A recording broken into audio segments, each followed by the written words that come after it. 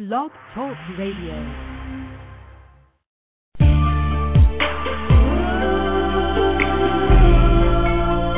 Introducing Poetry hosted by the lovely, the angelic poet. Sit back, relax, enjoy. Feels good. Gracefully yours. Oh yeah. Coming to an end near you. Yeah.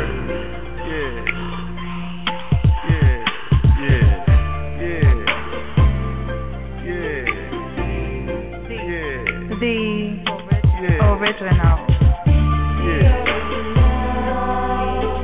Become one with this poetic family as we enjoy each other's company. A mixture of R&B and spoken word with the angelic poetry. So guess what? It's time for you to step up and be heard. Only with the angelic poetess. So guess what? Step up and be heard. The angelic poetess. The angelic poetess.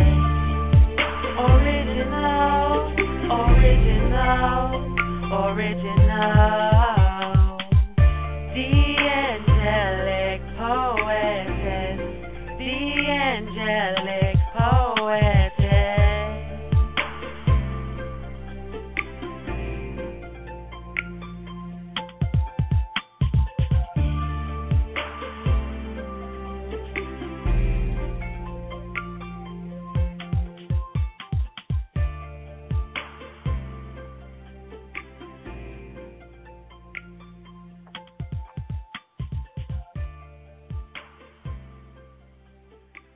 Good evening, everyone. Poetry lovers, those who write, those who just enjoy the show. Thank you for being here. I just sent out a message to everyone on Facebook that was attending the show tonight. We will be featuring authoress Lacha Mitchell-Scott.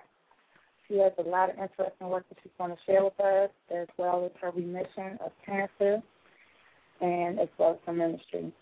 Got to excuse my voice tonight. I'm still recovering from the weekend where I was just screaming and doing all types of stuff for my kids. But I'm going to get this through. We have an hour. Hello, co-host. How you doing tonight? Hey, I'm good. How you doing? I'm well as expected. You ready to get this show on? I'm ready. Let's get it started. That's what's up. And we have an hour and 26 minutes on the show. The interview will last for about maybe 40, 45 minutes, and we will open up the lines if you want to talk to Ms. Lacha, if you have any questions, so have you. I believe she is a North Carolina native, so I'm looking at this number. I'm thinking this is her. We're going to go ahead and pull her in and get this interview going. Okay, so I have 919. Is this authoress Lacha? Hi, good evening, or hey, y'all. Hey. How are you? Your Highness, how are you? I'm wonderful, Miss China. How you doing? You sound wonderful. You sound excited. I'm glad. I'm up. I'm pumped. I'm like, okay, it's past my bedtime, but I'm excited. I'm so excited. Thank you all, first of all, for having me on the show. It was a surprise, but I'm honored more than anything, to be able to be on and talk to you all. So I'm ready when you are. Okay, I'm ready then. Briefly, I'm going to go through your bio, and we're going to go ahead and get started on the interview. Okay, Ms. Lacha is a minister, author, publisher, inspirational speaker, spoken word artist, and a survivor of many trials. Lacha J. Mitchell-Scott is married with 3 beautiful daughters. Her greatest love is serving the kingdom of God and fueling her passion to edify the people of God. Second, she loves writing and helping people who have a vision to bring their literary goals into fruition. She has 3 published books, and is a strong advocate of those who have been affected by cancer, no matter what the fate. Wow. Just by reading that, I'm all ready to ask questions. Okay. Right. All right. Tell us a little bit about say your name right. Say your name right, because I promise you from the day that we became friends, that I've been calling you Lacha. I promise you. It's Lacha. Okay, so Lacha is correct. What is that? Please don't ask me why. Yeah, I understand. I mean, I've been getting it all my life. I've been called many different things. So Lacha is correct. I know how you feel. Ha-ha. Okay. Well, the poets have got it right. Okay. Now, good my job, first question is, that's right. Thank you. Thank you very much. My first question for you would be, just give us a little information about who is the author of Lacha. Well, I guess you said it all in a nutshell. First and foremost, I love serving the kingdom of God, the people of God. I am a 7-year breast cancer survivor as of this month, October. I was diagnosed at age 32 with stage 1 breast cancer, invasive carcinoma, and that was in 2003. I had a history of breast cancer on my mother's side, so there was always that chance or, that I would be the one to get the disease next. But, because of our insurance companies and different things and different places, they don't want to give mammograms to women who are under 40, regardless of your color, even though we are African Americans are affected more because more African Americans actually die from the disease instead of our counterparts. So even with that being said, no one wanted to give me a mammogram, and I kind of had to fight for it. I had to advocate for myself. And eventually I did find a lump in my left breast, and when I found the lump in my left breast, at first I ignored it because I was like, well, I don't really know if it's a lump or exactly what it is. So I kind of waited it out. I talked to some people, talked to my pastor, and talked to some friends of mine, and decided to wait it out just a little bit because I know how doctors do. They'll try to diagnose you by looking at you and tell you what they think it is. And I said I'm going to dispel every myth that they have. So I waited 5 months before I checked my breast again and found that the lump was still there. And I could grab it with my 4 fingers of my right hand, and I would just cross over, and I felt that it didn't hurt or anything, but at the same time I knew at that point I needed to get it checked out, which I did do that. So September of 2003, I went into my OBGYN. I let her know what my fears were. She told me, well, not to worry about it. Let her worry about whether or not it was cancer. I let her do the breast check. She was alarmed because of the size that she felt, and she rushed me over for an ultrasound, which I had that done the same day. Same day, technicians looked at me, and they knew I was looking for answers, but they were like, well, there's something here, but we can't really say if it's a tumor or if it's a malignant tumor or benign tumor. So we need to send you back to your OBGYN. So think of me as, my thoughts as a 32-year-old, young, otherwise healthy black woman, going through this. And I'm like, okay, now this probably could have been prevented because my thoughts are going back to all those times I practically begged for a mammogram or begged for some type of a test that was more definitive than just a self-breast or hand check of a breast. So I did that. I went back and went back to the OBGYN. She didn't even really talk to me that much. She was just like, well, this is what we need to do. So she rushed me on to another surgeon. So I was being shuffled from doctor's office to doctor's office to see what was going on, to see if I had cancer. Now, of course, the surgeon, he diagnosed me before I even had the surgery. He was like, well, I'm on the phone. Bye. So anyway, sorry about that. So as I my 4-year-old, I'm like, get your sister. Thank you. So anyway, when I went in to have the biopsy done, the doctor, he had already diagnosed me, like, okay, well, we're just 95% sure that it's malignant. We're just going to go ahead and do the biopsy where we're going to take a small piece out. Okay, so I agreed to all of that because I was like, I'm scared. I want to live. I'm only 32 years old. My kids are young, so my thoughts are just all over the place. So I had the biopsy done a week later, and 3 days after that, on a Friday, I got the phone call that it was malignant for cancer. So at that point, I began to be shuffled back and forth between doctors again. I had to have another surgery, which during that surgery, I actually woke up while they were stitching me up or cutting on me. Wow. And that was like the scariest thing in the world. And I testified about this last night, that I never realized that when they put you under anesthesia, it was my first time ever, that they tie you down. I mean, they you on lockdown. And I guess it's because if you wake up like I did, people might wake up, right? Yeah, I can't kill nobody because I'm like, okay, but I felt the pain, them stitching me up, and I'm thinking, and I felt the needle going in, and I'm like, and I'm trying to tell them something. Oh, wow. My mouth isn't moving, but I'm, and the nurse knew when I started to move and fidget on the table, and I heard her say she's waking up, and the next thing I knew, I was out again. So, of course, they had given me more medicine, but I always remember to tell them I had 7 surgeries in total within a time frame of 9 months. I had 7 surgeries, and each time after that first one, I told them if I wake up again that I'm suing the whole. I'm suing everybody, and I'm gonna shut it down. I'm just telling you because I'm not playing. Like I'm not playing. It hurt, and everything. So I did. I had to go through 6 sessions of chemotherapy. I went through the 6 sessions of chemotherapy. Of course, I was bald. I looked like, I can't even begin to tell you how low my self-esteem had dropped because I was bald. I had hair down almost to the end of my back, touching my behind. That's how long my hair was back then. And for me to have to lose all of it, it was disheartening to me. My kids were looking at me like, what's wrong with mommy? What's wrong with her? And I couldn't really do anything for them because I was being cut on. I had underarms cut, lymph nodes cut, so that means all my nerves on the left side damaged. On the right side, I had to have chemotherapy in my veins so that it dried up every vein I had on the right side. So even today, when I go to the doctor to get any type of test done, they can't use any veins because I don't have anything left. So therefore, they're still dried up as turnips. And they said, well, they'll replenish themselves. My veins never did. And so when I went through that process, it was a hard process to go through, but I drew closer to God during that storm.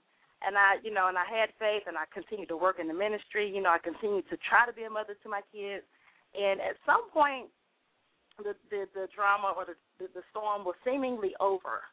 And after January of 2004, I was, cancer-free. I was supposedly with a clean bill of health, had gone into remission. I didn't have to have radiation therapy because they were said that, they caught the cancer early, good job, you took care of your body and all this, that, and the other. Not even 6 months later, I had to have they actually still ended up taking my left breast. I lost it. Only thing is they were afraid that I had cancer, but when I finally got it in my mindset that I was going to lose a breast, they took my breast and they did a biopsy on my breast. There was no cancer in it. I was very sad, needless to say, upset, mad, whatever. I was just not happy, and I'm like, okay, I lost the breast for nothing because you people, who think you're supposed to know so much, you're supposed to know everything, and you took my breast, and there's nothing in there, there's no cancer. So I had to live with that and the fact that I was looking like a hot mess. I was very heavy-chested at the time before all this happened. I was always heavy-chested all my life, and then I was like, there's no way in the world people are not going to know something's different about me because I'm heavy-chested and I have nothing on the left side, period, nothing there. And I was like, they were like, well, you can get the reconstructive surgery. So they told me about all the different types of reconstructive surgery. I could have gotten a prosthesis. I could have gotten the saline or the gel implants. And I was like, I don't want anything foreign in my body. I'm already trying to get rid of one demon. Why do I want you to put something else in my body? I don't even know what it is. So I told them, no, I don't want anything. I don't want anything. I don't want you to put anything in my body. I just want what God gave me. I want it back. I want back what he gave me. And they were like, well, Ms. Mitchell, what we can do is we can do a transplant surgery. I don't know if you all have ever heard of that, but it's a surgery where it's like a tummy tuck and a reconstructive breast all in one. So that's what I opted for against everybody's wishes, because actually I was risking my life having that surgery, all because I was wondering, would my husband look at me the same? Would he still feel the same way about me? Would he look at me and be like, ugh? Because I was looking at myself and I was like, ugh. So I'm thinking, if I'm thinking that, of course he's going to think it too. And so I had the surgery. It was an 8-hour surgery, very dangerous surgery, but that's just where I was at the time. I'm like, there's no way in the world I'm walking around at 32 years old, with one breast or wearing a prosthesis or, any of that nonsense. So I told them to do the surgery. So I still have a big smiley face from hip to hip where they sliced me open and they cut the blood supply in my stomach. And what they did is they took a muscle out of the right side of my right side, and they toned it up under my chest to bring the blood supply, so that when they made the mound of the breast from my stomach, that it would not die. So that was an 8-hour surgery. Any questions? I have. When you were talking about when you were going through all the different changes of them having you going back and forth to the doctor, I know you leaned on God, but besides God, did you have any other support system that you were able to go to? The only support system that I accepted at the time was a few people from my church. My mom, I had my immediate family. I had my in-laws as a support system, but they wanted me to go outside of that. And there's a group called Sisters Network. I'm not sure if you all have ever heard it. It's the only African-American network or community of African-American breast cancer survivors that are now locally all over the world. They have different chapters in each state, but they wanted me to go to them, and I felt like I would be going to an NA meeting or an AA meeting, and I'm like, okay, well, I'm not an addict, and I don't want to sit around talking about I lost my breast, and I don't want to sit around talking about, I'm bald and I'm ugly and I'm looking just like them. I said I don't want to do that, so I rejected all of that, and I kind of just isolated myself, and I just felt like they don't understand. It's like, oh, well, it'll be okay, and then, of course, everybody was throwing Bible scriptures at me and all the stuff I already knew, but I was really upset. I was like, you don't get it. This is me. This is my body. This is my life we're talking about, and there's no way that, I know what God's word says. I'm a firm believer. I serve them, and I'm teaching other people about them, but this is my life. There's no way that you can sit here and we can continue to throw scriptures at someone when they're going through this type of a storm. In the beginning, in the beginning it helps. It's like, oh, thank you, praise God, and I'm believing with you, and I know I'm going to beat this thing. But when you have continuously been beaten by the storm, there's no way in the world you're still going to be like, oh, yeah, praise God, hallelujah, and everything else. Because I had gotten to that low point. I had gotten there when I was diagnosed, and that's when I was coming to after I had healed from the surgery that I had, which, by the way, is when they cut into your stomach, they cut all of the nerves. So even to this day, 7 years later, I have no feeling in my whole midsection. If I have an itch, I can't scratch it. If I'm hurting, I can't do anything about it. Because if I touch the skin, it actually is like someone stabbing or cutting the skin, but there's no release. So I just have to deal with it, and I just pray really hard that the itch will go away or whatever it is. But I had all that. To say all that, I did all of that, but to find out 2 months later, right after the surgery, that the cancer had come back and had spread. So at that point, I didn't want to hear anything anybody had to say. You can call me. Yeah, I can understand that. You can come by and see me, and I'm laying in the hospital again. And I'm like, okay, God, now I don't know what you're trying to get me to get out of this one. Because, we done this, been there, done that. I'm trying to figure out how come is it that other people go through the same trial, they go through their treatments, they do what they're told to do, and bam, everything is well. They're just moving on, through life. It was just something. But for me, I said, the enemy is really trying to take me out of here. I'm like, I don't understand. And I was scared because once any type of cancer leaves, if it gets into the lymph node, the lymphatic system, it can spread anywhere. There is no containing it. And it was all in my chest wall cavity. It has started to spread up into my chest. And I'm like, God, I don't know what to say at this point. I mean, I'm thinking I'm giving up. I see why people give up. I see why people don't want to live. I see why they don't want to do chemotherapy. I was mad at the doctors. I was mad at everybody because I said, you told me these drugs would work. You cut my breast off. I didn't have cancer. But now, all of a sudden, I have cancer again. Please help me. Help me. Somebody need to help me. You know, I'm like, help me with this. You know, so I went through that the whole scenario all over again. Had to have a portacast put in my chest, which I'm still wearing. And when I wear different shirts, people are like, well, what is that? Okay, remember, you know, I had cancer, so I'm keeping this one because the first time I finished treatment, I had the other portacast taken out of my chest because they were saying, well, you know, you're in remission, so you don't need it anymore. And I went on that. But then when the cancer came back, I still didn't have any veins to use. And, you know, chemotherapy is poison. It's acid, and it burns and eats up your skin. It eats up everything. You lose your hair. You turn colors. Your nails turn black. all the way down to your toenails.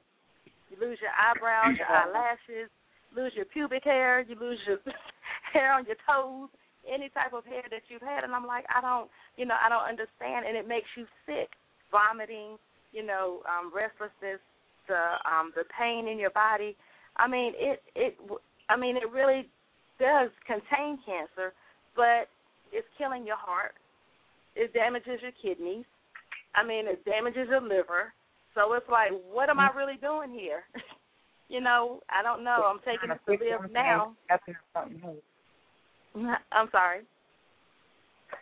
It's basically you saying that it's helping it, but then it's making other things go possibly be at risk, like your other organs. Exactly, and so I had to start to do a lot of research, and I realized that it's just like that with any type of medication, any type of drug. Side effects are to everything. So I still did it. I said I wasn't going to do it, and people kept telling me, "Oh, please do it. Just go ahead and go through the chemotherapy again." And this time they suggested radiation, and so I had another surgery, and the doctor, he told my husband, he said, "Well, I dug down as much as I could." So he had dug down under my left arm down into my side, had dug out everything he could, everything he thought that looked like cancer, every lymph node he thought that had cancer in it, because you can tell one that has cancer. I mean, you can feel it, and it looks different. It just looks sick. So he took everything out and told him, he was like, I think I got it all, but, I can't do anything else is what he said. And when I heard the report, I was like, well, what does he mean he can't do nothing else? I'm just going to die now? What? I don't understand. They don't have nothing for me. I was tripping, and he was like, calm down, calm down. No, there is no calming down from this. That's just like telling me I can't do nothing else for you, like they tell a lot of patients, and you just going to die, and we'll do what we can, make you comfortable, whatever. I was like, no, I can't go out like that. So I started again, treatments and everything. My hair had started growing back, had a nice head of hair. It was gone again. I said, I'm done. I'm just like totally done. I can't do this anymore. And then my daughter, my 10-year-old daughter, she was 10 then, she was getting sick, and I didn't even realize that she was getting sick. And, of course, I blame myself. I still blame myself. It's 2010. She's a 6-year cancer survivor as of this month, and I blame myself because I was so wrapped up in my illness that I didn't even realize she was getting sick.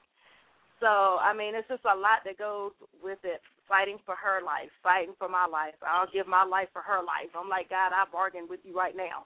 Satan ain't nothing but a punk anyway, because he couldn't get to me. He couldn't make me stop serving you. He couldn't make me stop, ministering to the youth or anything. I said, so then he had to go through my seed. That's a punk. That's just the way I feel about it. And I still, to this day, stand on it that Satan ain't nothing but a punk because he can't fight fair. He has to always try to take a back road or a back door. So while I went through that treatment again, I had to move into the hospital with her. And praise God, we live in Durham, North Carolina, where Duke is one of the best hematology, oncology systems in this whole world because so many people were coming from different countries and everything. And I had to sit there in the hospital and say, God, I thank you because we're right down the street from you. 10 minutes away. We're right here at one of the best hospitals ever for children's cancer. And I moved into the hospital with her. And I was neglecting myself then because I felt so bad because she was near death, and the doctor said, had you waited 2 more days to a week, then she would have died in her sleep. Can you imagine? Oh, yeah. Can you imagine? I was like, God, no. You know, I would never forgive myself. I was like, so what in the world is going on with my child? And they were like, oh, she has MS because she's presenting. They looked at her and diagnosed her. And I had already been through enough on my own. I said, the devil is a lie. You're going to do some tests on this child and see what's going on with her because she don't have no MS. I rebuke that in the name of Jesus. That's straight from hell. So I told them that ain't what it is, and you're going to find out what it is, or we don't just sit here. We'll be here until y'all figure it out. So they admitted her, and come to find out that she did have cancer. They said 95% chance she has cancer. She has a mass the size of a grapefruit in her chest. I'm like, God, I don't know. Okay, I can't tell you. I said, I don't even know what you expect me to do with that news. She already was going blind. She could barely walk. She had lost like 25 pounds in 2 weeks. It was like she could barely breathe, and and I'm sitting up here like, you're telling me that my child, you don't want to operate on my child because you're afraid that the anesthesia itself is going to kill her. I can't handle that, and I'm crying out to God, and I'm just, and some of the doctors were so cruel, and they were just like cold, and I know they do this all the time, but I'm like, this is a child, and he looked at me, and he couldn't even tell that I had cancer, and I'm just as bald as a newborn baby, and my pastor had to come down the hall because I was going to go off on him. I'm like, I don't care, I'll put it all down right now because I need to talk to him in a way that he understands. She said, I put it all down. I put it all down. Let's go put it down. Because you know how we do. Those are our babies. We ain't, know, you might want to mess up with me, but you ain't messing up with my kid. So I know that's right. So I had to go there, and she looked at the doctor, and she told him, she said she had to stop him because he was saying, I said, why can't you just remove it? He was like, because it's too big, and it'll probably kill her anyway.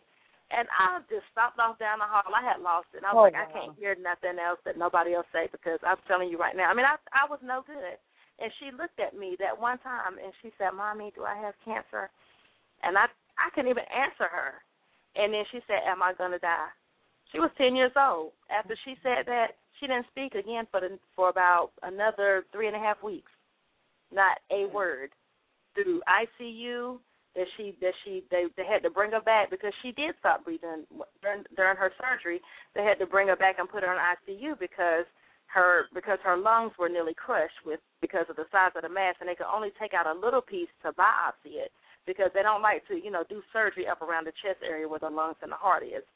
So she had stage 3B Hodgkin's lymphoma and perineoplastic syndrome. And what perineoplastic syndrome is where the mass was so big where it was pressing up against the back of her spine and the back of her brainstem, and it was knocking all of her cognitive skills and everything was knocked off. So she just didn't have anything. The brain wasn't working to say walk or open your eyes and look or talk. She couldn't do anything.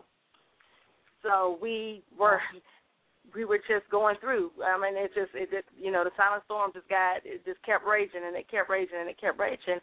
And when the doctor said, well, cancer is a silent killer, that's when God gave me the title for the book to write. And at that time, I wasn't trying to write nothing. I wasn't trying to hear nothing. I just need to see, was my child going to live or die? And then at that point, was I going to jump in after her or what was going to happen?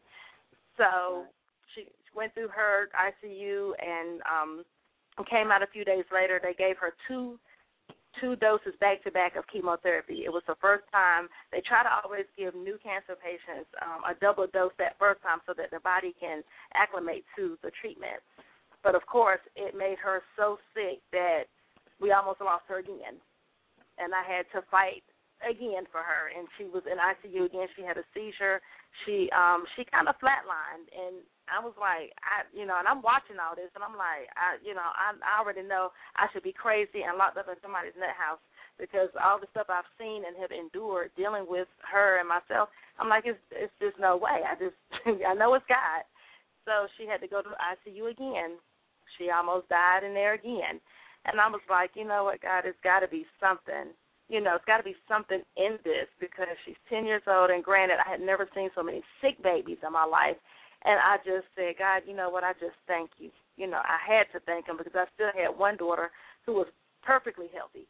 And, she was feeling a whole bunch of different kind of ways, too, because she said, well, Mommy, if you would have died, then I was never going to pray to God again, and I was going to turn my back on him, and I wasn't going to serve him. And she was just going through all those emotions that she had felt, and she began acting out. And, then her sister, she said, and then God tried to take both of y'all. I said, it's not God. I said, he allowed it to be. I said, but what you have to understand is that sickness does not come from God. Sickness does not come from him, but he allows some things to happen in our lives because he's trying to bring us up in him. I said, every sickness is not a death sentence. I said, and he told us in that this is just a season of testing and to rest in him and to trust in him because he already knew the outcome. Yeah. Go through Well, we're going to take a quick break, and we're going to come back, and we're going to touch back on the topic of the remission. And we also want to go ahead and step into how you started writing and about the silent poetry. I want to get into that as well. So we're going to be right back. We're going to take a break. You are amazing women. Oh, my gosh. Wow.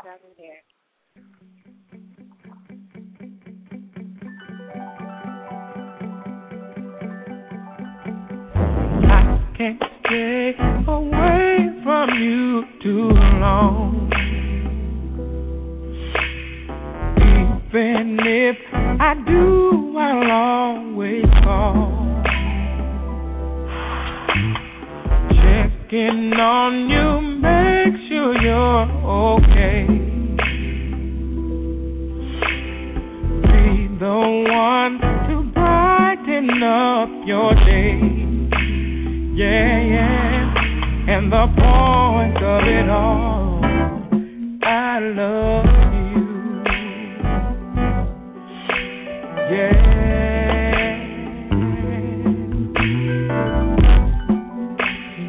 Love you, baby. Oh. My days seem long whenever we're apart. It's like someone has stolen away my heart. You're a major part of my life. And no matter what the storm may bring, I'm fine with you. And the point of it all, I love you. And the reason for it all, I love you.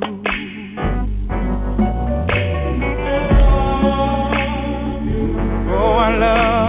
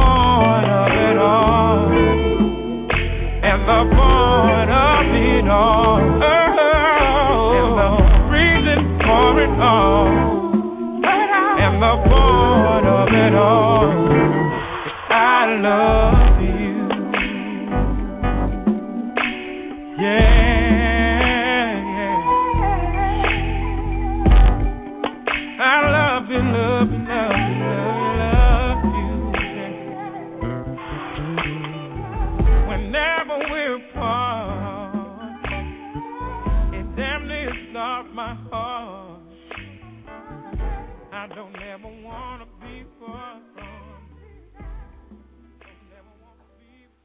original Poetry After Dark featuring author Lacha by our amazing poet, guys. We're about to bring her back on. All right, Dave, you back on the line with us? Hi. Hey. Keep it on. Hi. Wow. Okay, co-host, you back on? Got our chat room all emotional over here. All emotional and praising the Lord. Hallelujah. What? Ain't nothing wrong with that. Nothing wrong with that. So, listening to the story, I heard a lot that you were about to give up, that you were at the end of it. And was it any one thing that brought you back, that kept you on that thin line? Okay, I'm sorry. Can you repeat the question? Yes. When you stated throughout the ordeal of the cancer that you were going through, and then when you found out about your daughter, and you kept saying that you were just about to give up, you was about to throw up your hands and so on. What was the one thing that kept you afloat? Okay. The thing that kept me afloat is I want to say my kids. Like I said, I had two children at the time, Ronche and Jasmine, and I would like to say that they were the ones, so I can say that on the surface that they're the reason why I'm still here. But even in that, I truly believe that when there's a connection, a genuine connection with God, even when you want to give up, you realize you can't give up, because it's just like if I give up on God, then truly I can't trust anyone else, and He never gave up on me. So I had to trust Him, and even when I was at my weakest, at my tiredest, most frustrated, even when I was angry, there was something on the inside of me that the Holy Spirit just would not allow me to give up. Even when I was declaring and decreeing that I was giving up, God said, "I didn't put that in you. I didn't put that give up spirit in you, and giving up is not an option for you. It may be for somebody else, but it's not for you." All right, now. I heard that. Amen. Yes. Well, let me ask you, how is your daughter doing right now? My daughter, she's just turned 16 in July. She is doing very well. She is actually any year, every year over 5 years, they say that there's a cure rate for Hodgkin's lymphoma because Hodgkin's lymphoma can be cured. Now, we don't have a cure yet for breast cancer, as everybody knows, but she is considered cured, and she is blessed, and she's a junior in high school, and she was just inducted into the National High School Honor Society. So, like I told her, I said, you didn't realize while she was going through it. She didn't understand because she was so young why God chose her. But like I told her, when there's an anointing on your life such as this, I said, in this season, I said, God is raising you up in front of all of those people who ridiculed you and talked about you and told you, called you cancer kid, and, we're going to take your hair off and we're going to do all these things. They were really cruel to her. But see, God is raising up the standard for His people and for His children. In that trial, her self-esteem was so low, and she's a beautiful girl. I mean, I saw the picture. Yes, she is like her mama. Thank you, praise God. Thank you for that. But she's beautiful, but it takes a village to raise one child, and we had to fight for those children who were bullying her.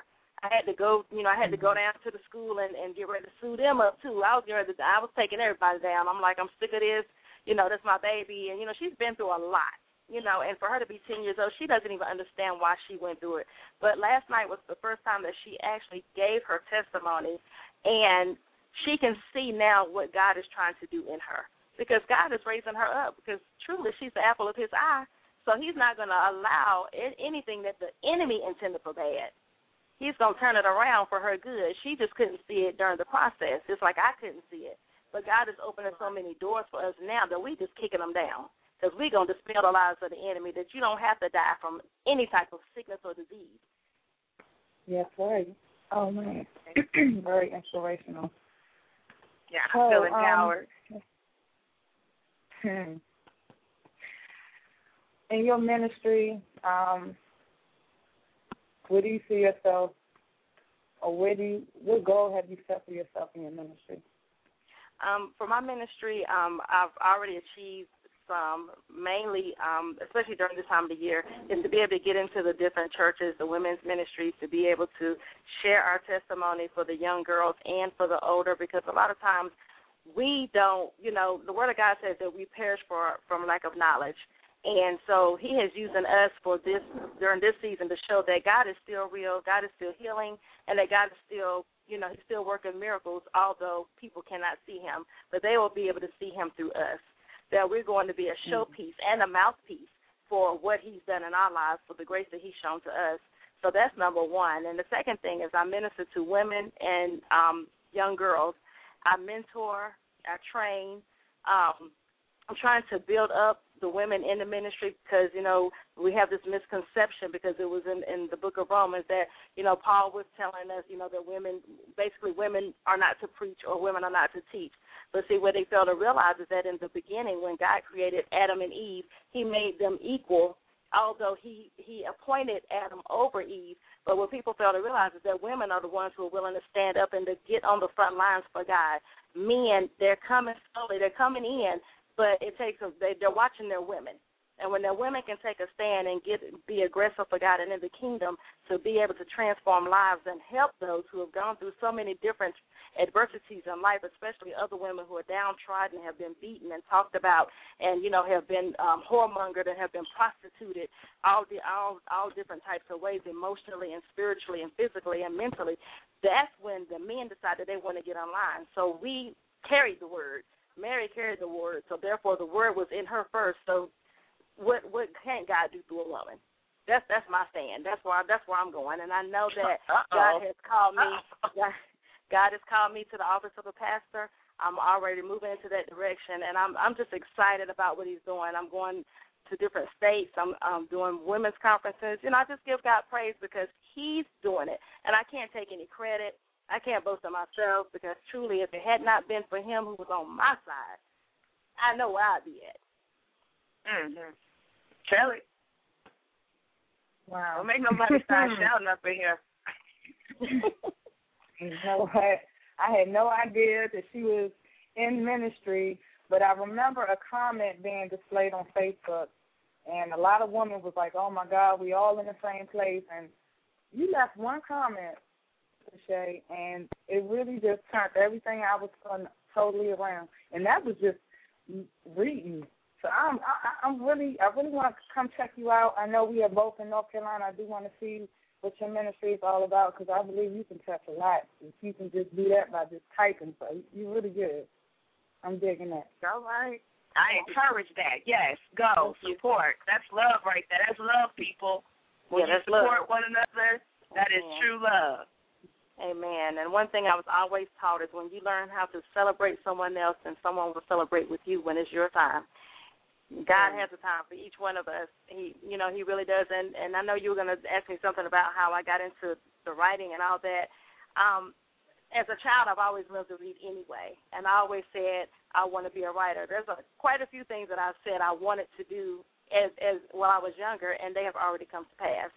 Writing is one, but I never thought that Cancer the Silent Storm would be my first book because I fought against it so hard. I didn't want to write it because it's so painful.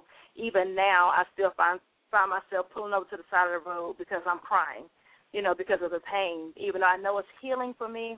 But at the same time, it's still pain because it's still, God won't allow me to forget it because he's reminding me that don't get too high up on yourself because you didn't do nothing I did. So, just stay humble. My pastor tells me always, stay humble, elder, stay humble, because what's going to end up happening is if I stay humble before the people, then God is going to elevate me. So I don't have to try to elevate myself and give God praise. I'm not seeking that type of, I'm not seeking that anyway. I just want him to get the glory out of my life. So he gave me the gift a long time ago, and I used to write in school and different things, but the poetry is a new thing. The poetry for me is new all the way around, and I give God praise. Like I said, I connected with a few people on Facebook, Pens, Miss China Blue, Taki, Nicole, Pens Up, connected with them through Ladybug, through Dawn Desiree Banks. So, just to see them, it really stirred the gift in me, and I'm like, okay, now, they just bad to the bone. I don't even know what else to say. They really, the things that they write, all I have to do is read what they write, and I can vibe off of what they write. It's like chemistry or something. I'm like, okay, I know I ain't a part of that, but I just want to write a little piece too. I want to add something to what they said, because God is really showing me that, you thought that it was just writing novels and writing books for you. He said, but there's some poetic justice in you also. I'm like, oh, God, that scared me. I'm like, okay, praise God, But with their encouragement, because the more I saw them, I was like, they just bad. And, I would scratch my head, and I sit up here and read. And, I'm sitting up here with chill bumps and, all kinds of stuff, with good, hot poetry. I'm like, okay, because poetry wasn't my favorite thing, wasn't my favorite thing in school. But I'm like, you know what, this I can get with. I can get with this. So, I did a couple of dedications to pens because they really, really inspired me. And you can't, everybody can't inspire you, number one. And when there are people out here that can inspire you, you need to give props. And because God's words, once again, I take it back there. He said to give honor to whom honor is due. Pens, they got honor. Deep. That is so deep. I am so glad that I had something to do with that poetic justice. I feel so just warm on the inside. You don't even know. Oh yeah. I wrote something for y'all because God, He knows when you need something, and He knows when it's a season for something to be birthed in your life. He knows who to send across your path. So it couldn't have been just anybody, and God already knew that. Granted, I love Ladybug's writing, but it wasn't necessarily her poetry that put me on digging deep into myself to see, what's it, what I got in my treasure box. So that was what it was. When I saw pens, and she was like, well, check this out. I'm like, oh my gosh. Oh my gosh, just for real, oh my gosh. Wow. I'm like, oh my gosh, I'm just loving this. What, God, and I'm asking God, did you put that in me? Because, they hot. And when I wrote the poem, Ladies First, that's exactly what I meant. And I think about Queen Latifah when she was talking about Ladies First, when she's made that song. I said, these girls ain't right. That's all I got to say. They bad, and I got to write. And God began to give me stuff to write. And I was always like, dang, you know what, maybe somebody might like this, So, of course, I posted on Facebook, whatever, and I got some okay stuff, but I'm still, questioning myself, but not like pens. So, not like pens. I'm always comparing myself to pens, and God told me that you already know you can't, you got to do you. You can't compare yourself to pens and Ladybug and none of them other music, because I created you. He said, I gave you this. You use what I gave you and watch your gifts make room for you. And Lachey would have the best comments. Like, we write a piece, and she'd comment, and it'll be a whole little addition to our piece. And I would say, okay, well, we waiting to see what you could do. And then that's when, they came out and did what they do. And I love it. Well. Yeah. Well, I must say, pens, I did not know the whole group. I believe I got in contact with China first, and I always said this to you, China, your work is definitely on a whole nother level. And I also told China that I do believe that God put us together for a reason. And all of us, that we crossed these paths for a reason. And, Yeah, you are my poetic family. I love my poetic family. I desperate love them. There's no other family like y'all, and I love y'all so much. It's just a wonderful thing that we can come together and write together and share our thoughts together and inspire one another. That is a truly good thing. It's a great thing. And I believe we have a special call for the Lady of the Hour. I'm not sure if this is the person, but I got to check the line anyways, and I don't want to miss out on this person. So we have 678. You had your hand up for quite a while. You're on the air with Tana Blue, the poetess and author Lachey. Hello. Hello. All right. We will come back to 678. I do know that we do have a call coming in for you if she wants to do a piece for you. So whenever you're ready, if you're listening out there, I don't know where you're at, but if you're ready, it's time to call in now, 347-826-9842. If you have any questions for Authoress Lacha, you can call in right now and ask for any questions you like. We have about 15 minutes to do that. China, do you have any questions for Ms. Lacha? I do have a question. You were talking about your book and how God blessed you with that title, which is a beautiful thing when God blesses you with the title, because it'll come out of nowhere. And you know it's him because, you know, you would have never thought of it yourself. Right. Yeah, you're with me. Okay, so speak a little bit about the book before we go to our next break. The book was birthed in my spirit in 2004. Actually at the end of 2004 into 2005. And God told me he wanted me to write the book. And I struggled against the book, and I was like, I don't know how to. I've never written a book, and I'm debating with God, and I'm going back and forth with God, and he said, well, it's going to be Cancer, the Silent Storm, and it just dropped in my spirit because a lot of times God, he deals with me late at night, and because that's when everything is quiet. That's when he knows that I'm going to hear him. He spoke at Cancer, the Silent Storm. So I jumped up out of bed, I wrote the title down, and I was like, I don't know what this is for. I said, but I ain't writing no book, but I'm going to go ahead on and put this down on a piece of paper. So I did that. I put Cancer, the Silent Storm down. And as I thought about it, I was like, well, yeah. I said, but we do have a testimony, and, maybe it might help somebody. I said, but it's too hard. It's really painful to write. And, God really stayed in my spirit. I mean, it was like I could hear in my ears. It was like a pounding. I could feel it in my spirit. It was just like, write the book. He told me how to do everything. He gave me the title. He gave me who to leave the book in memorial to. He reminded me of, like, things that normally, a lot of people wouldn't remember. You'd be like, oh, well, I can't remember what happened at that point and that time. But, no, God kept everything fresh in my mind from 2003 all the way up until the book was published in 2009. So that's like almost 6 years. So, I mean, I'm sitting here, going through, and if I thought I forgot something, God would just begin to remind me, what happened that day or what was going on during the book. So I finally wrote it. I broke down. I said, you know what, Lord? I said, if you want me to write this book, I'm going to write the book. And then I started writing, and it got so hard I cried more than I could write because it was just that painful. And, my husband would say, well, don't write it gosh, you acting all like that, and, I don't want you to write the book. And I was like, well, I don't want to write it either, but God said I had to write the book. So I put it down, and I was, and I fought against it for a long time, but it was like one night I couldn't get any rest, and I felt this presence over me. And I'm telling you, it was like, God was like, I ain't even playing with you. Get the book written and get it finished. And I was like, I don't want to write the book. I'm still trying to fight it. But God said, you're going to write the book. So I finally gave in, like I always do, because that's what we do, because God is God. So I said, yes, Lord, I'm going to go ahead and write the book. I'm going to stop being rebellious. I'm going to stop being disobedient, and I'm going to write this book. So I did. Stop being disobedient, girl. You know better than that, minister. I know. Look, ain't with the ones, but the main ones. So yeah. So I wrote the book, and like I was just speaking with someone recently, everything that I write, every story, like I have the 3 short stories that are published, Broken but Healed, Just Speak Life and Restoration.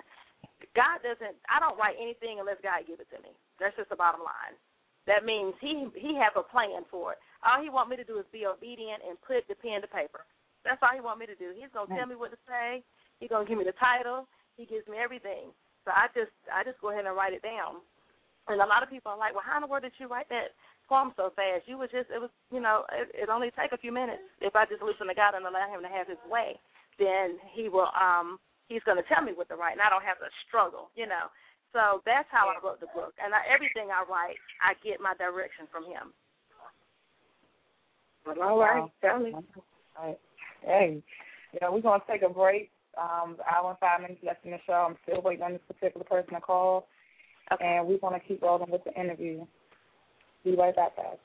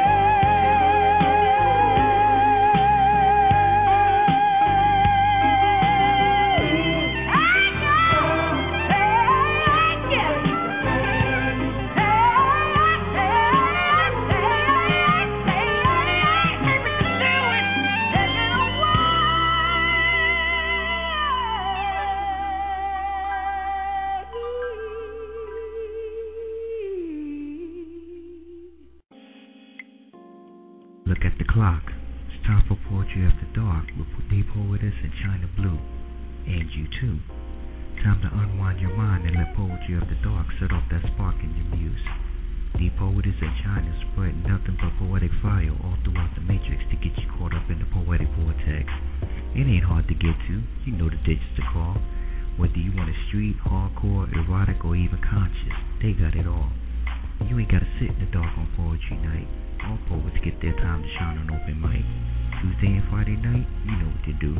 Tell the poetess in China Blue that Diamond J sent you.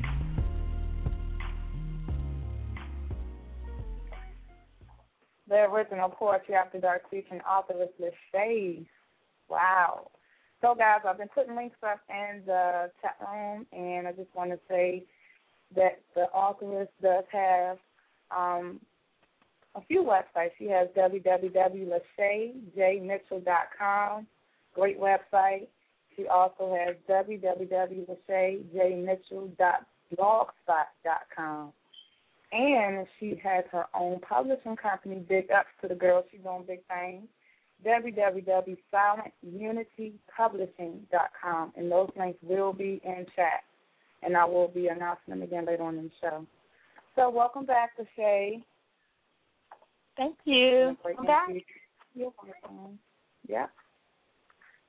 It's been great. I've been enjoying the interviews. It's been very informative. And I just, again, praise you for telling the story here with us tonight. Yeah. Thank y'all. It was a brave story. And I know it's hard to talk about something so personal that you and your daughter went through at almost the exact same time. So I know that was a struggle, but you're so brave in sharing with us. And I didn't know a lot of people, you know, they experience these things and they don't really share, or you don't know these things about them.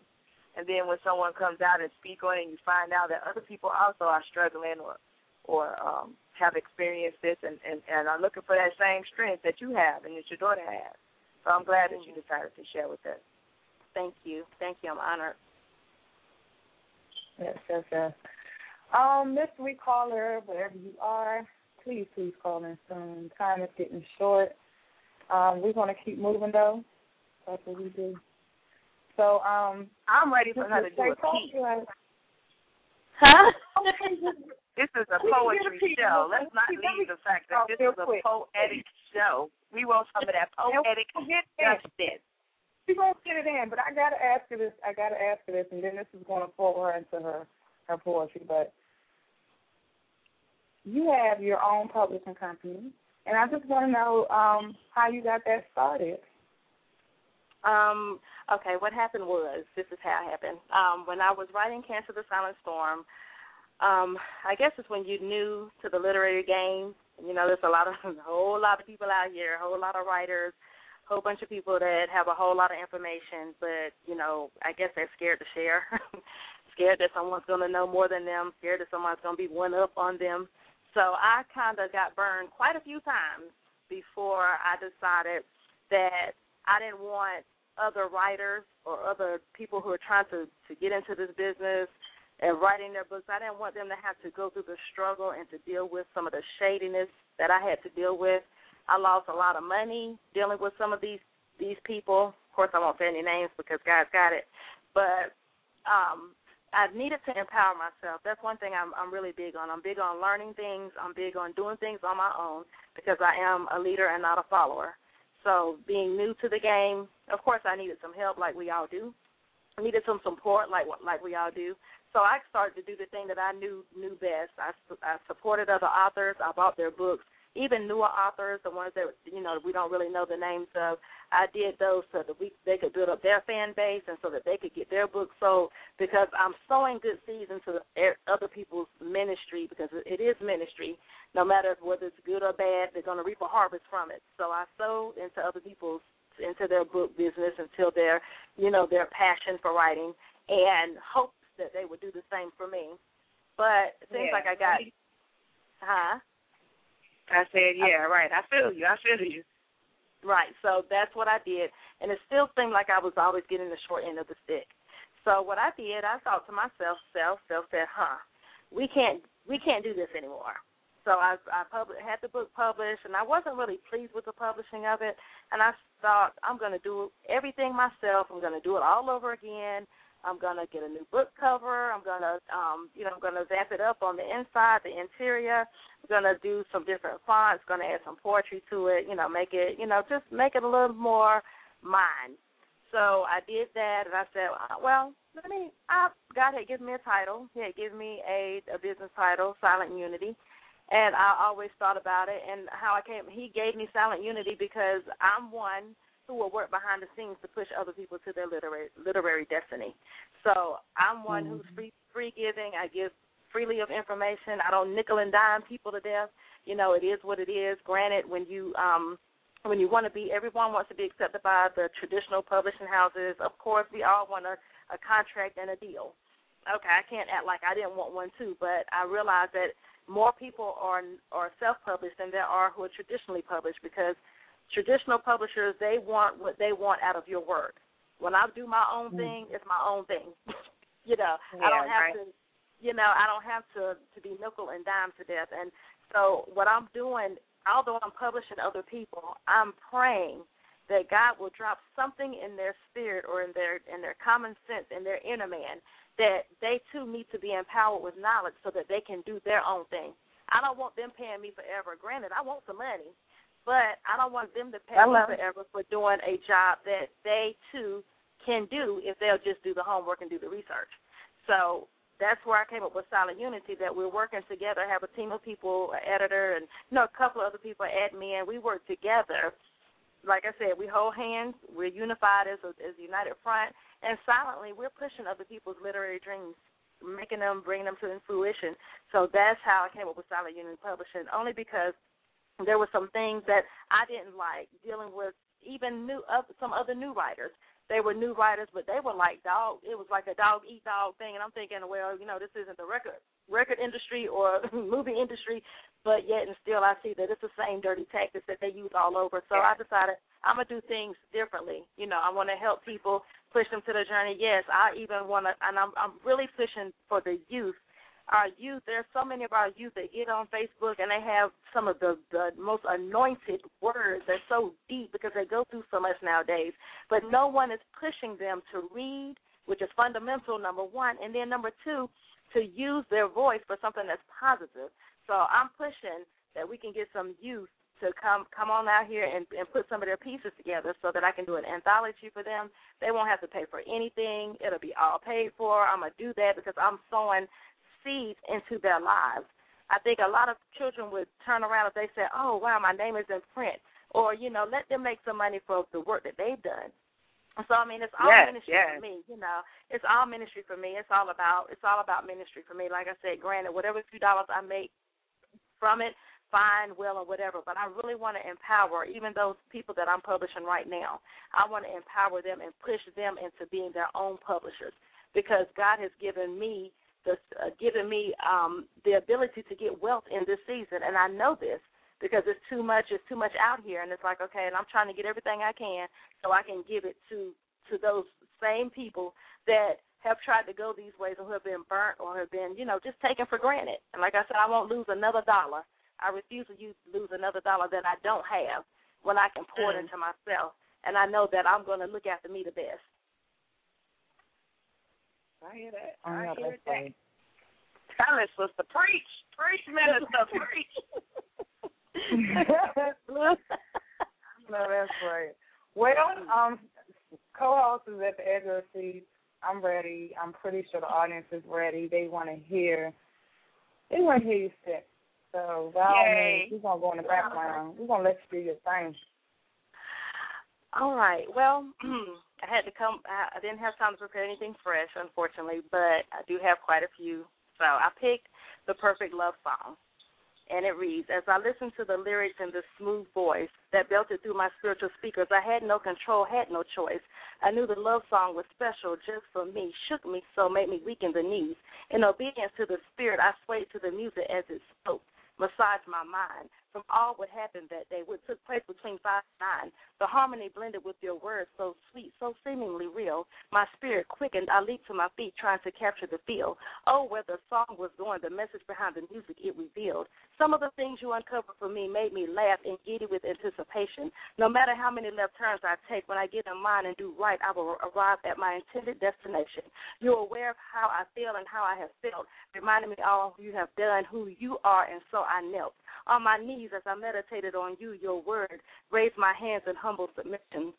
Still, listening to the song that took me out of my comfort zone, I cried out to you, mesmerized, hypnotized, broken down, stripped naked before you. The music seemed so far away. You took me out behind the veil. Here is where I want to stay, where I can worship you, where the enemy can't find me, where I can conversate with you, where there are no barriers like Adam and Eve before the fall from grace.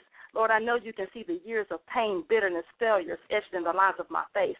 Lord, cast me not away, turn not away from me, as I long to be ministered to you, to in your temple, my secret dwelling place, where you anointed my head with oil, with a fresh oil, restoring me while pouring into me. I know it was you, not Lucifer, who really has the most beautiful voice of all. You sing the perfect love song all day. Love so right could never be wrong. Your love song was my call.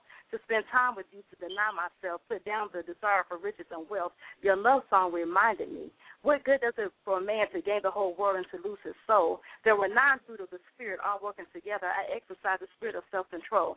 Restoration, meditation, preparation is what you desire for me.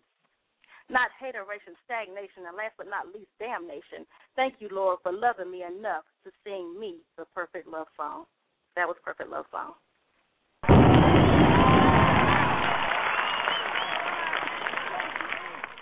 Snap. Very nice. Very nice. Snap, snap, snap, snap, snap. Thank you. Hands up.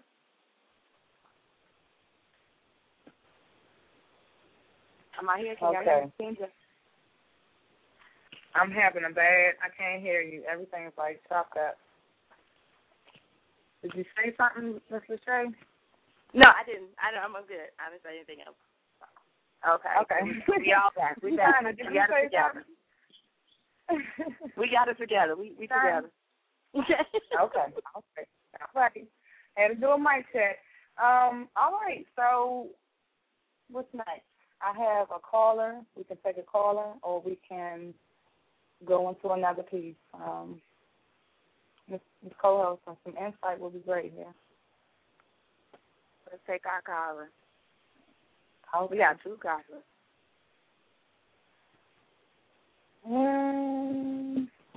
Oh, no. That one just left. We got 323, and that should be Callie. Callie. How are you? Good evening. We good? How are you? I am doing beautiful. On full. And so come and let us do what we do. You know what I'm saying? I'm kind of liking your show already.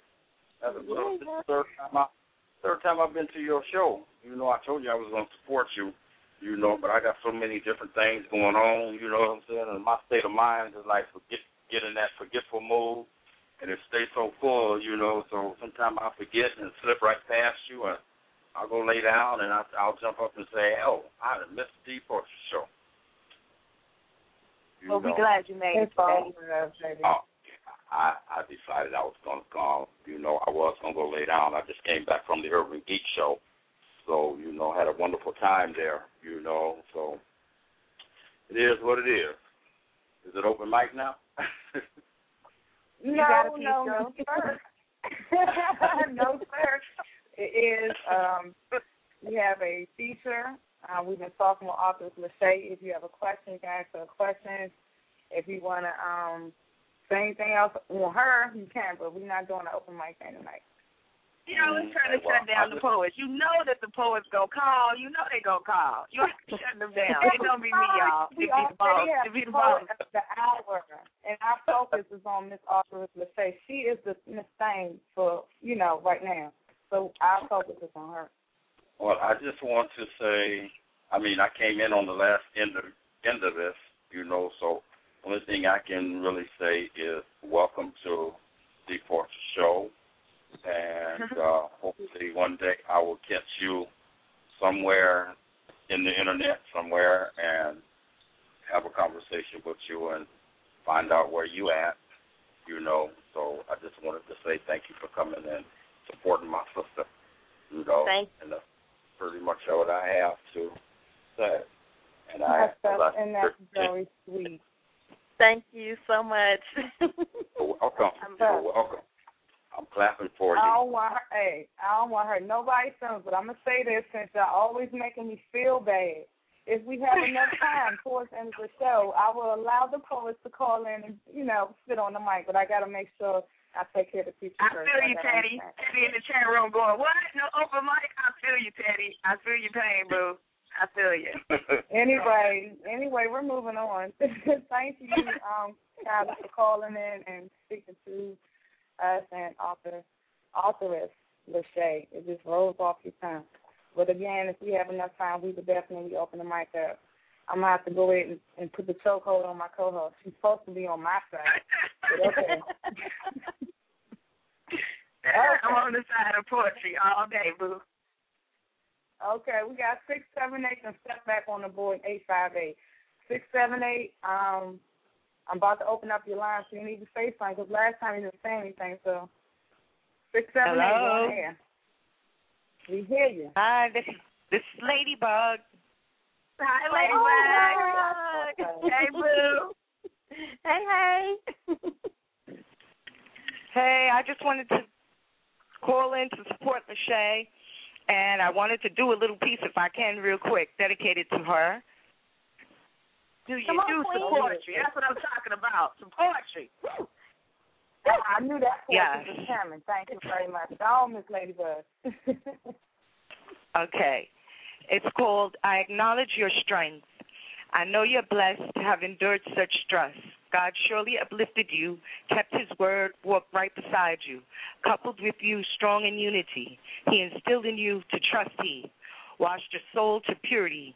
For I too know a fight. No one believed the master, the one and only, to make things right. He raised you up out of the fight, directed your path to nothing but positive, great goodness.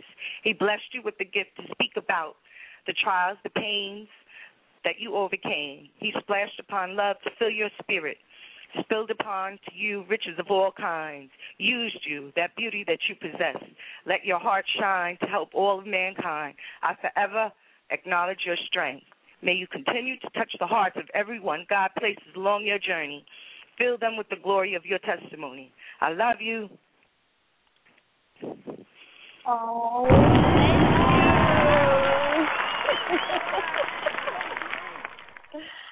Oh, thank Now you. Hi, Chad. Hi, Dee. Thank you for letting me get it in. I appreciate that. Thank you so Oh, much. I'm crying, Ladybug. I'm crying. I love you too, Ladybug. You welcome. You welcome. I love you, but I got to put it down now because I got to write. I know that's right. Thank you, Ladybug. I love you, my poetic queen partner. I love you. I love you. That's so sweet. Hey, y'all, while y'all got both of y'all on the phone, please introduce what y'all doing together. What we doing together? We're brothers Yes, together? let them know about Anointed Queen. Yeah, thank you. Okay, somebody got me. You want to start, Ladybug? You want to let them know? No, you could start. You start. Did we lose Ladybug? No, Okay, she said. I'm sorry. Okay.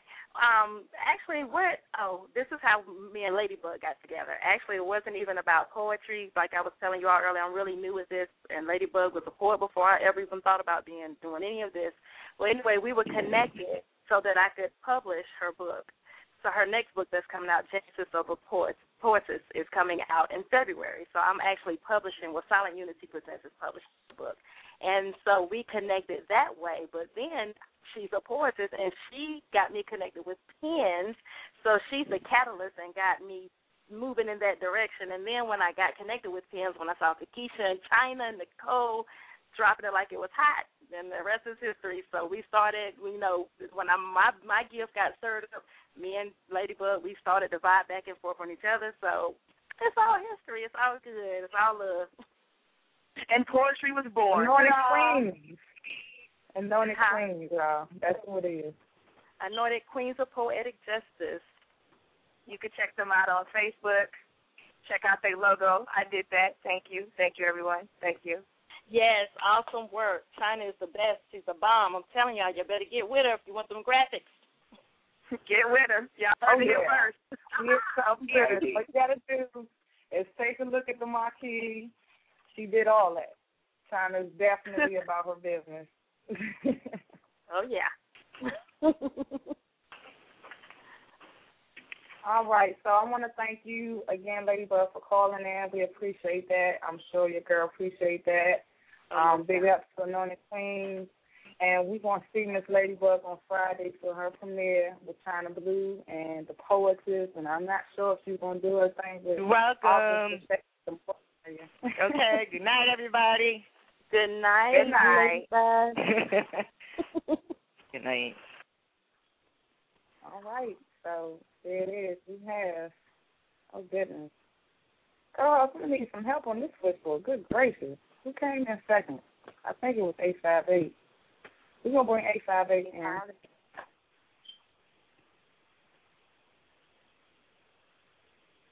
in. Yellow. Hello. All right, 858, you're on the air with China Blue, the Poetess and authoress Lacha. How you doing tonight? I'm doing fantabulous. Hello, Author Lacha, China Blue, and, of course, D-Love. How y'all ladies doing this evening? Great. How are you? I just love it when you say China Blue. It just sounds so good. I'm listening to the show. Miss Lacha, Author Lacha, Sugar, dear heart, just want to thank you from the bottom of my heart, and I hope you feel this, that you and whomever can sit up and testify, to tell their story, to spread the word of hope. I truly, truly appreciate that. So that's basically what I wanted to do. Your story is heart-wrenching. It's there is some hope in all of that turmoil because you're here to tell the story. Thank you kindly for wherever the strength came from, your support system to have you here to tell the story. I am much appreciative of all of that, and thank you kindly. Thank you so much. God bless you. Thank you. All right. Thank you. No doubt, sis. I'm good. Great show, and I'll see y'all on the flip side, all right? One love. Be blessed. One love, baby. That's what it do. Now, I have another caller, but we're going to take a short break. Let everybody relax. And we'll be back with that next caller. And we're talking with Author Lacha, guys. Wow. We got Jaheim coming up, so y'all relax off that.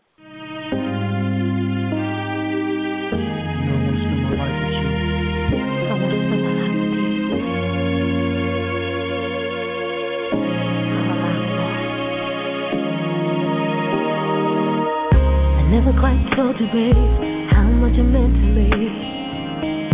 From first sight, that first night, I knew instantly that you'd be the one for me. Deep down in my heart, babe. Oh yeah, ice was sitting wallabies, slid by me real casually. Asked you if you like a drink and said you'd offer one to me. To the grill, sell jail beef. Couldn't believe you'd even talk to me. Now all I can say about you from head to toe. Yeah, so incredible. I just had to let you know. No. Your love is so remarkable.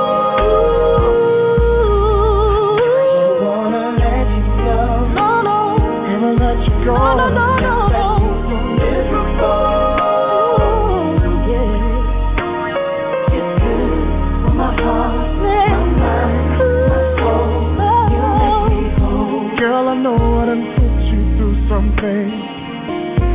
love you more than day.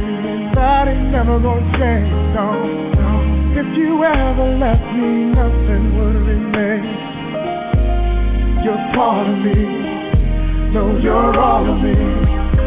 Girl, I'm on my knees, holding this tear, and I'm begging please, spend your life with me, yeah. All I'll ever need to survive is right here in my eyes. You can your love is wonderful.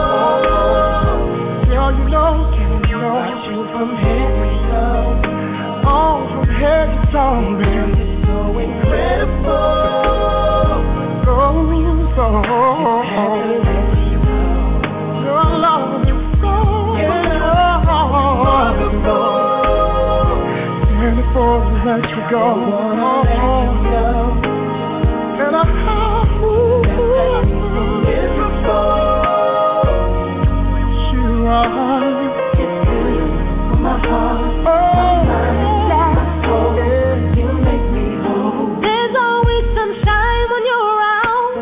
It's like my feet don't even touch the ground. Ooh, How my heart begins to pound. On one knee I will go down. Have your head and tell you now. you will always be all that I'll ever need. Much more than my baby, you're an angel heaven sent to me. What's mine was now. Never let the love get away from me. Will you marry me?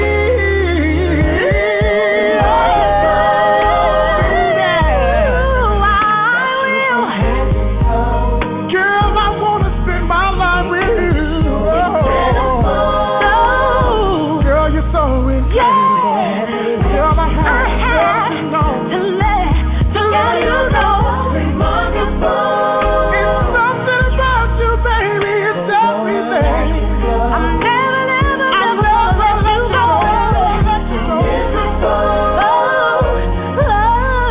Oh, yeah. You're good. My heart.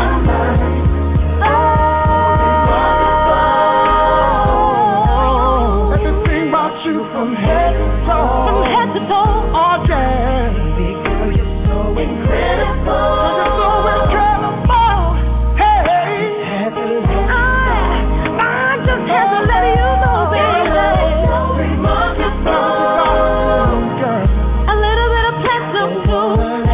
Ain't enough talent in this world that I wouldn't spend on you.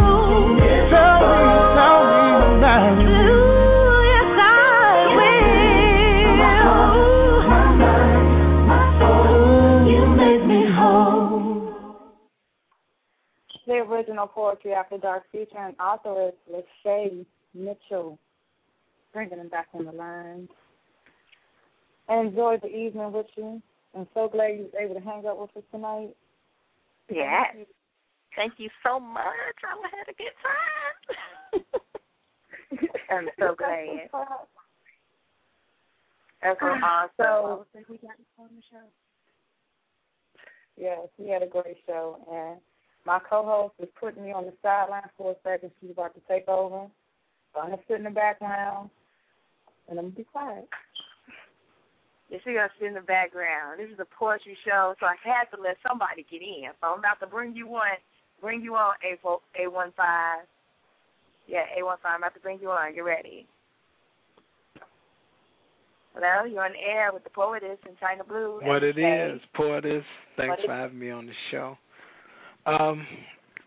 This is really, I want to just say to the authoress, Lacha, that I think that it's very powerful to go through an experience and be able to express it with other people, especially when it is so painful. And to do that, it takes a lot of courage, not just to survive, but to tell the story and to be able to express it in a way where others can benefit from it. I really I congratulate you for being able to do that. Thank you. Thank you. God bless you. Thank you so much. I got a piece that I wanted to share. It's called A Love Affair with Sinner's Ghost. starts like this. Spanish goes, slight front teeth bites against my skin. Wet, affectionate nibbles. My hands subconsciously, softly caress small circles across her spine, down the small of her back, nestling her nose into my neck, delighting in her embrace. Her touch seasons my soul like an expensive spice rack. Is I the god or Cena's ghost? That's an Indian giver, because at the breaking of day, she leaves and he takes her back. In her Puerto Rican Brooklyn accent, the faint repeat of the whispers, "Hey babe, what you doing?" echoes into my unconsciousness. You might think it's crazy, but this I must confess. Cena's love in the middle of the night haunts me. Touching, agreeing, spooning, with butterfly kisses consoles our grief. Her late night visit is the way I obsess. Last night we had a fight. She said, "Baby, what's wrong?" I had a whole laundry list of what was making me sad. Beyond that, because I'm pissed off, I'm freaking mad. I had to remind her, it's been 23 days and 21 hours, 17 minutes and 52 seconds since you left me and slipped into another realm. We were planning a wedding, woman of my dreams. Instead, I lived this nightmare alone at the corner of Heartbreak and St. Elm. And you know what, Cena? I'm so fucking overwhelmed, so filled with anger and grief. The death angel stole my soulmate October 1st at 2:58 a.m. like a lascivious thief. Let's not act like there's nothing wrong. How much longer can a love affair with Cena's ghost in the middle of the night be carried on? You tricked me. You made me promise I wouldn't die after the heart attack. I was released on a Monday, and you admitted Tuesday, stopped receiving my call Thursday night, and died early that Friday morning. It was like waking up and cutting open my chest with a rusty butter knife, crushing, squeezing, choking out every bit of life. Spiritual thunderstorming, out in the sky, without much warning. Touching your body for the last time, I heard gospel singers and babies crying. Eternally resting in a coffin with angels adorning. And to top it off, in a few minutes, you're going to leave me again this morning. And you used to be my only constellation, warmed by the same sun, and at night lighted by the same moon. My promise keeps us separated. I can't go with you for breakfast, with the Creator in the upper room. She kissed my forehead in the darkest hours before the breaking of day and said, "Don't think of my body motionlessly resting in a cold, dark tomb, but picture your chocolate queen as a rose in the garden of God, blossoming in full bloom." She said, "I have to go now." I said, "When will I see you again?" She said, "I don't know." I cried and said, "Baby, please, please don't go." I cried and I cried because Cena's ghost was no constellation for the pain of my heart and the tears in my eyes. And that's that piece.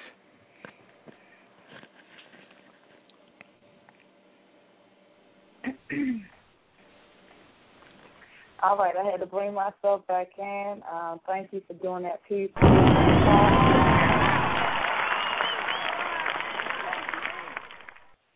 I don't know how to do the hand clap thing, or else I would have did the hand clap thing, but I was feeling you. All right, okay. I'm snapping my fingers, though. Can you hear that? Yeah, I can hear your fingers. Okay, well, I got you. Hands up. Hands up.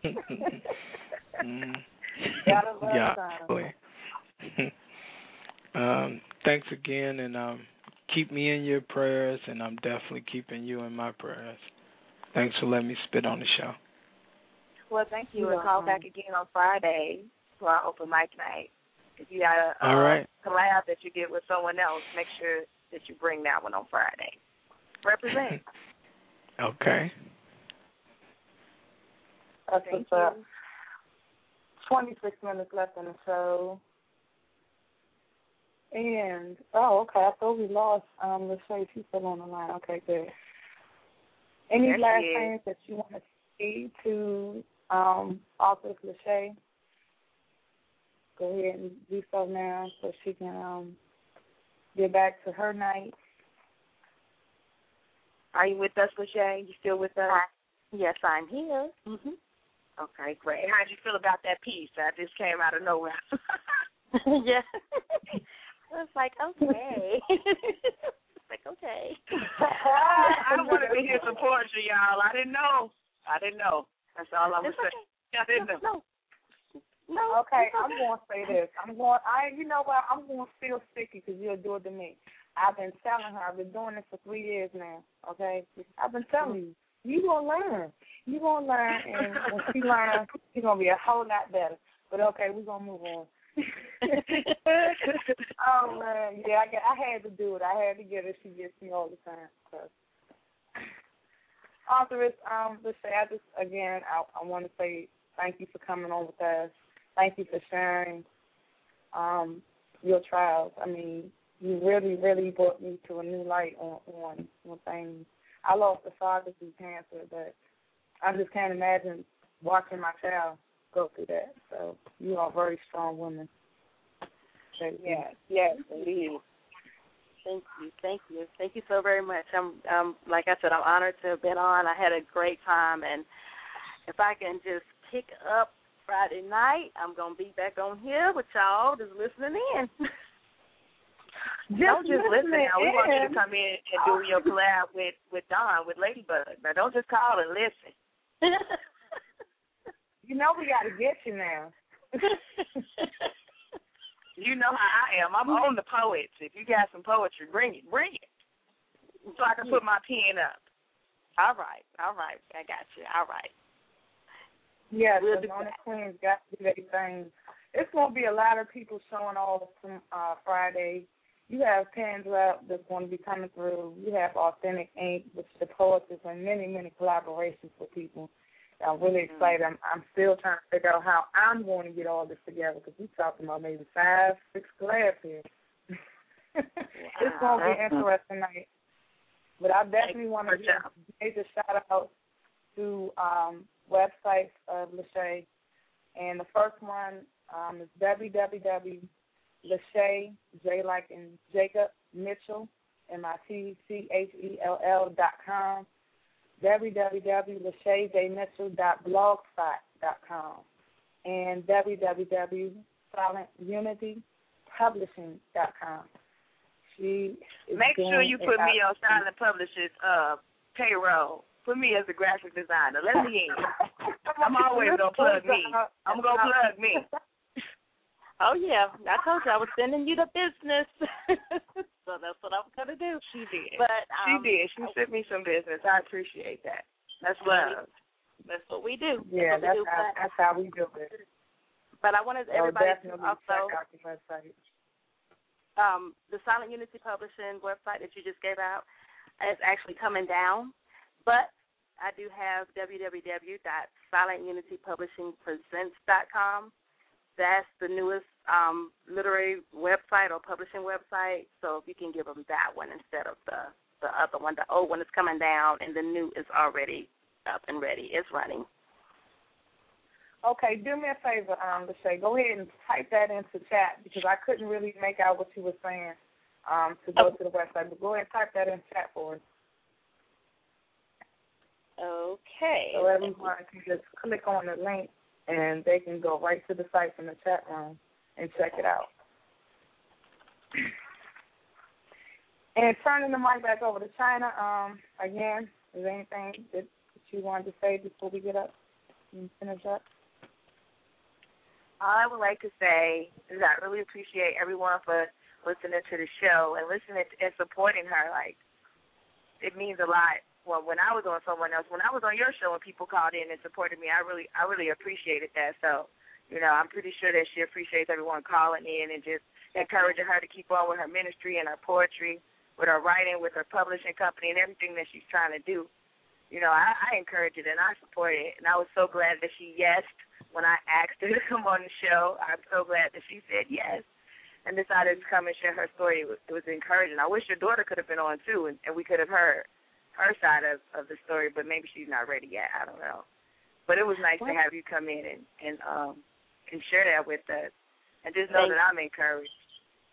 Definitely encouraged. Thank you. And I do, too. I want to give a shout-out to everyone who called in and everybody who was on the chat, in the chat room. Thank you so much. I mean, it really means a lot, especially for people who don't know your story, who are in support of other people. You just never know what God has in store for you. So I'm hoping that you all have, learned something. Main thing first, please listen to your bodies. I know we didn't really get into all of that, but it's very important that you listen to your bodies and advocate for yourself, because I'm telling you, nobody is going to take care of you like you. And if you don't take care of your body, then no one else will. So whatever you do, please just take care of your bodies and listen to your bodies, because your bodies do give warnings when something is going wrong. It's just whether or not you're going to listen to that symptom and get it checked out, or if you're going to let it overtake you. So, peace. One love. I would also like to say, I said it in the chat, but I don't think you were in chat already, but at the time you were speaking, and I was saying that I appreciate your story, because a lot of people, and with you being in ministry and being a pastor, and most people when they go through things like this, a death or something where their life was at risk, they don't really get a chance to, they don't decide to come out and express how they're feeling towards God. It's like they don't express the struggle that it is to say, okay, well, you know what, God, look, what's happening to me, I don't understand, I'm faithful, and they try to act like they didn't go through those kind of struggles, with God, their emotions toward God. And I felt like that was a real brave, and it was heartfelt to know that, you went through that, even as a minister with your love for God. I don't know if you grew up in church. I did it.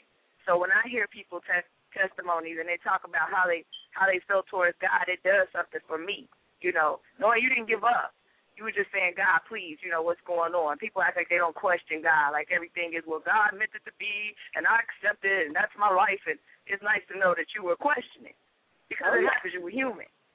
Definitely. And I think a lot of people forget that, they forget that we are human. And I didn't grow up in church. I didn't get saved till I was 23. And even though I knew that there was a God, I didn't serve God, and I picked on the people that were saved when I was in school. So therefore, I'm like the worst person probably to be saved, because I was actually picking on the kids. But you're right, and I'm just a realist. I don't have time to sugarcoat anything for anybody. When I preach, people will tell you I bring it raw, and I bring it hard, and I bring it tight.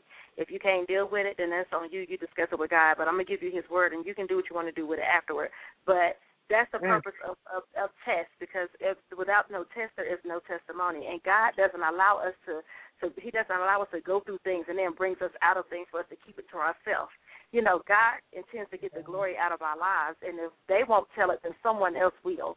But see, people don't realize that there's an assignment on your life. There's a mandate that God has given you, that he's attached some souls that are waiting for your testimony, and a lot of people die because people won't talk. Right. I appreciate that. Wow. We got somebody else on the line. I don't know if he's coming in on that. We're going to check real quick, because I'm running real short on time. 313, Ja, are you there? Peace, Queen. Can you hear me? Oh, I can hear you. I thought you were going to get scared on me. Oh, no, come on now. I'm never scared, Queen. Peace, baby. How you doing, Queen? Peace to all the sisters on the phone. I just want to call in. Huh? Can you hear me? Love me some Ja. That's China. Okay, peace to you. Peace to Queen China. How you doing, baby? It's good to speak to you. I just want to talk shit and disrupt the show and say that I love y'all and I love the show, and y'all keep up the good work. Y'all going ahead and build. I'm sorry, y'all. I'm sorry. We love you too, John. Oh. Peace. Peace, babe. Wow, he's a mess.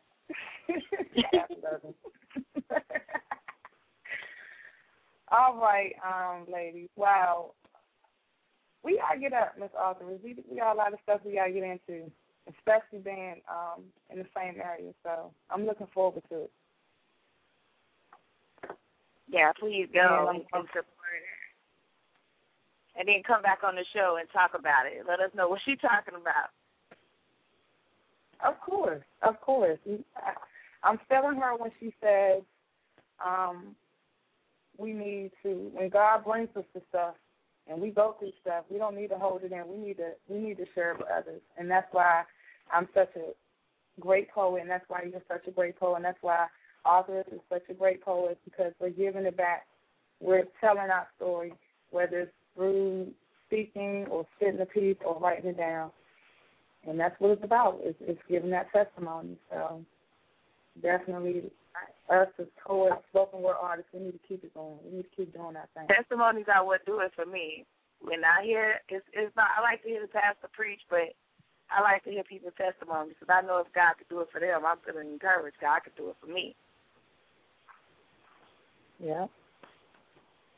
And that's what it is. And people say, I can't see God, or he's not talking to me. He talks through us. Okay, he lives through us. So you got to open your heart, and you got to be true to yourself, or he's not going to choose you. That's just what it is. With that being said, I'm going to take a short break, and we're going to come back and say our goodbyes. It's been a great show. Thank you for everyone that called in, everyone that listened through Facebook, and everyone that showed love in the chat room tonight. We appreciate all of you guys. Our chat room was something. What? BB and CC Addicted Love.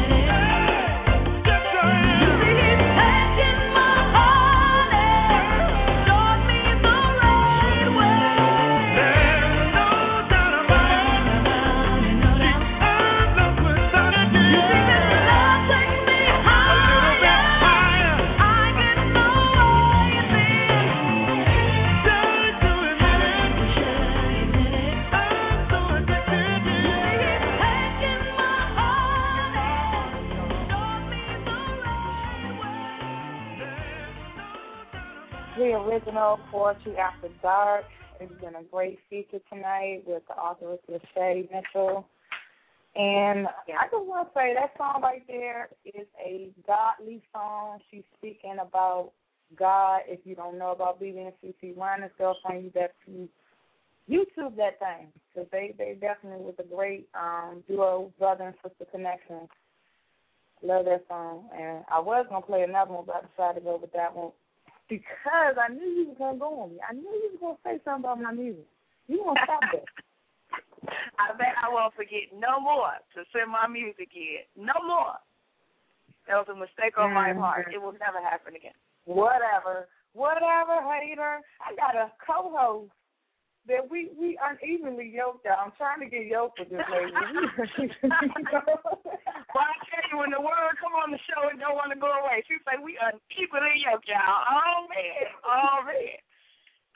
Yeah, we got to get on this, we got to see eye to eye, you know what I'm saying? We are eye to eye, boo. I love you. I love you, boss. We eye to eye. She always got to call me boss, y'all. I feel like I'm playing in the Bronx Tales over this zone or something. Like the Bronx Tales. You know that movie? Come on now. I love that movie. I can't knock you. Okay, there we go. Come on, film me. I'm with you. I'm not always against you. I'm with you. Not always, but most of the time we be on the show. We like, I be arming her and stuff like, yo, like that. But no, I can't help that I talk too much, and I love poetry. I love words. I can't help it. I'm always voting for the poetry. Tana will be the one that will comment on your piece, and she's going to dissect that thing, and she's going to tell you all the good spots. Even if it wasn't even a hot piece like that, she's going to find something hot about it, okay? That's the first conversation I remember us having, is when you hit me up and you were like, how is it that you say stuff? Even when they told me good pieces, you managed to find something good out of it. I said, oh, wow. Okay, she paying attention to me. That's what's up. Yes, that real feedback, man. You don't get that a lot from people. And I'm going to be honest with y'all. I'm going to be honest. Everybody's poetry ain't good. All my poetry might not be good for some of you guys. But you can tell if someone with your work by their feedback. If they just put a 4-letter word, nice, tight, good, 9 times out of 10 they want to stop. Don't say nothing else. So if you feel someone work, you're going to tell them about it. You're going to get them some feedback. Don't say nothing else. You just made all kind of people feel bad because they're going to go back and look at their stuff like, oh, wow, they only said good and nice. Go back to your work and look at the people who gave you them 4-letter words. Those people wasn't feeling you like that. I'm serious. If you really felt the piece, you got to never fall on the line. Look at that. She is real petty. You just busted everybody out. I hope I didn't put nice on your stuff. If I put nice on your stuff, y'all, I meant nice. Don't listen to what she's talking about. Don't listen to whatever. She ain't really feeling it. Keep it real. It's Keep It Real Tuesday. Hello. Hold on. I got to see what this 585 call is real quick before we get up out of here. 585, you on the air? How you doing? This is The Gift. I'm a poet myself. I was just calling because I just came in at the very end. I heard a little bit of the author talking. I mean, she has a very powerful message. I just wanted to wish her blessing. I definitely got to catch y'all on one night, you know what I'm saying, that you have like a open mic or whatever. But that's is your piece long? Because you know what I'm going to say. I'm going to say spit your piece. Is it long? Because you got a minute, 2 minutes. Is it long? I mean, I could do something for, you know what I'm saying, a little 2 minutes. Hit it and quit it. Okay. All right. When I'm alone in the dark, I contemplate my feelings, my thoughts, and my thoughts. A combination of the path I walk versus the lessons of being a man my father never taught. Longing to turn back the clock. When time feels like it's speeding up and comes to a halt, this is when I get epiphanies of my own humanity, frailties of life that leads to insanity. Noticing the vanity as death approaches, my previous actions felt like a suicide attempt, diving into hopelessness. So I ask myself, is God real or just a bunch of hocus pocus? My focus sometimes distorted by my tragedy and horror, like the sexual abuse I endured. She said it was a game, but man, it was shame to me. My grandma stuffing her titty down my throat at the age of 3. Start seeing things differently. Twisted affections for her, I remember vividly. My nightmares is my reality. Adolescent casualties that haunt my fate. Got my mind running through red tape, trying to escape my future that my past dictates. So I meditate and reflect on thoughts heartfelt, like how good my heart felt hold my kids when they were born. Only to remember the personal scorn as a familiar curse formed. I fell into deep waters. When the life I bartered for my son and my daughter made me a martyr for the cause of illegitimate fathers. Now lost in deep thought with a broken heart, I sought to understand life's lessons, only to realize life was like an unanswered question, and if you dwell in the past, the pain will keep manifesting. So I try to be a good dad and thank God for my blessings, leaving the darkness behind me. I'm now hiding the future so the past won't find me, living a life of poetry as I write my deepest thoughts. What do you think about when you're alone in the dark? Thank you.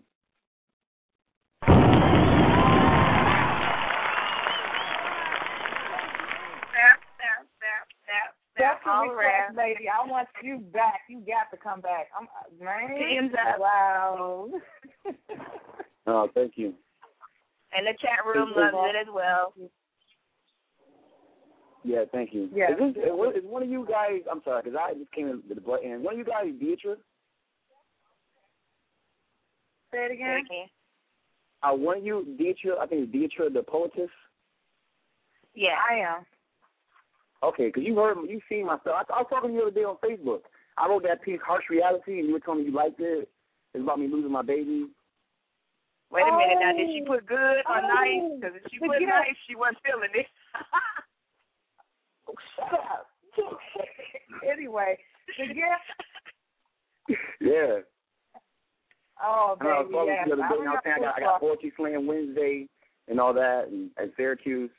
You would tell me good luck and all that. I don't remember, but yeah.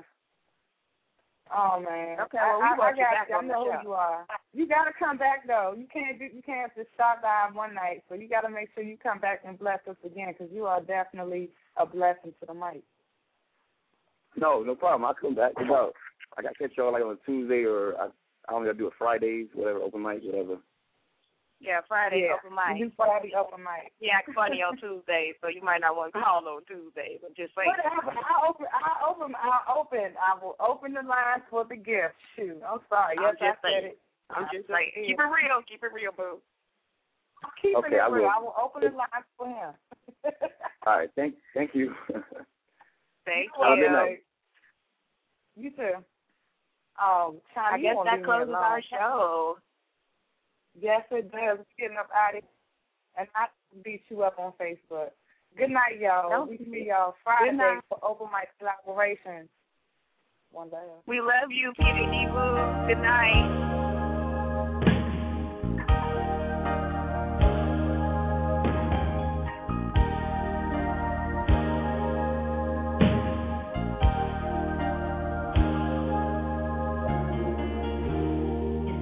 Say goodbye for now. We'll have our second time around. But before you go, there's something I'd like to say.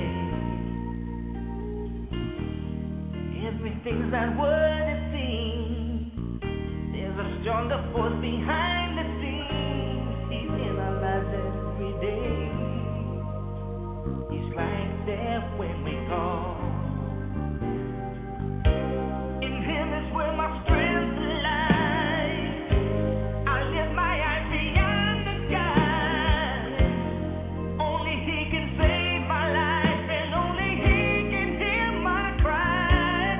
I wanna thank you, God, for giving me one more chance to raise my voice and to sing your praise. I sing it out loud. I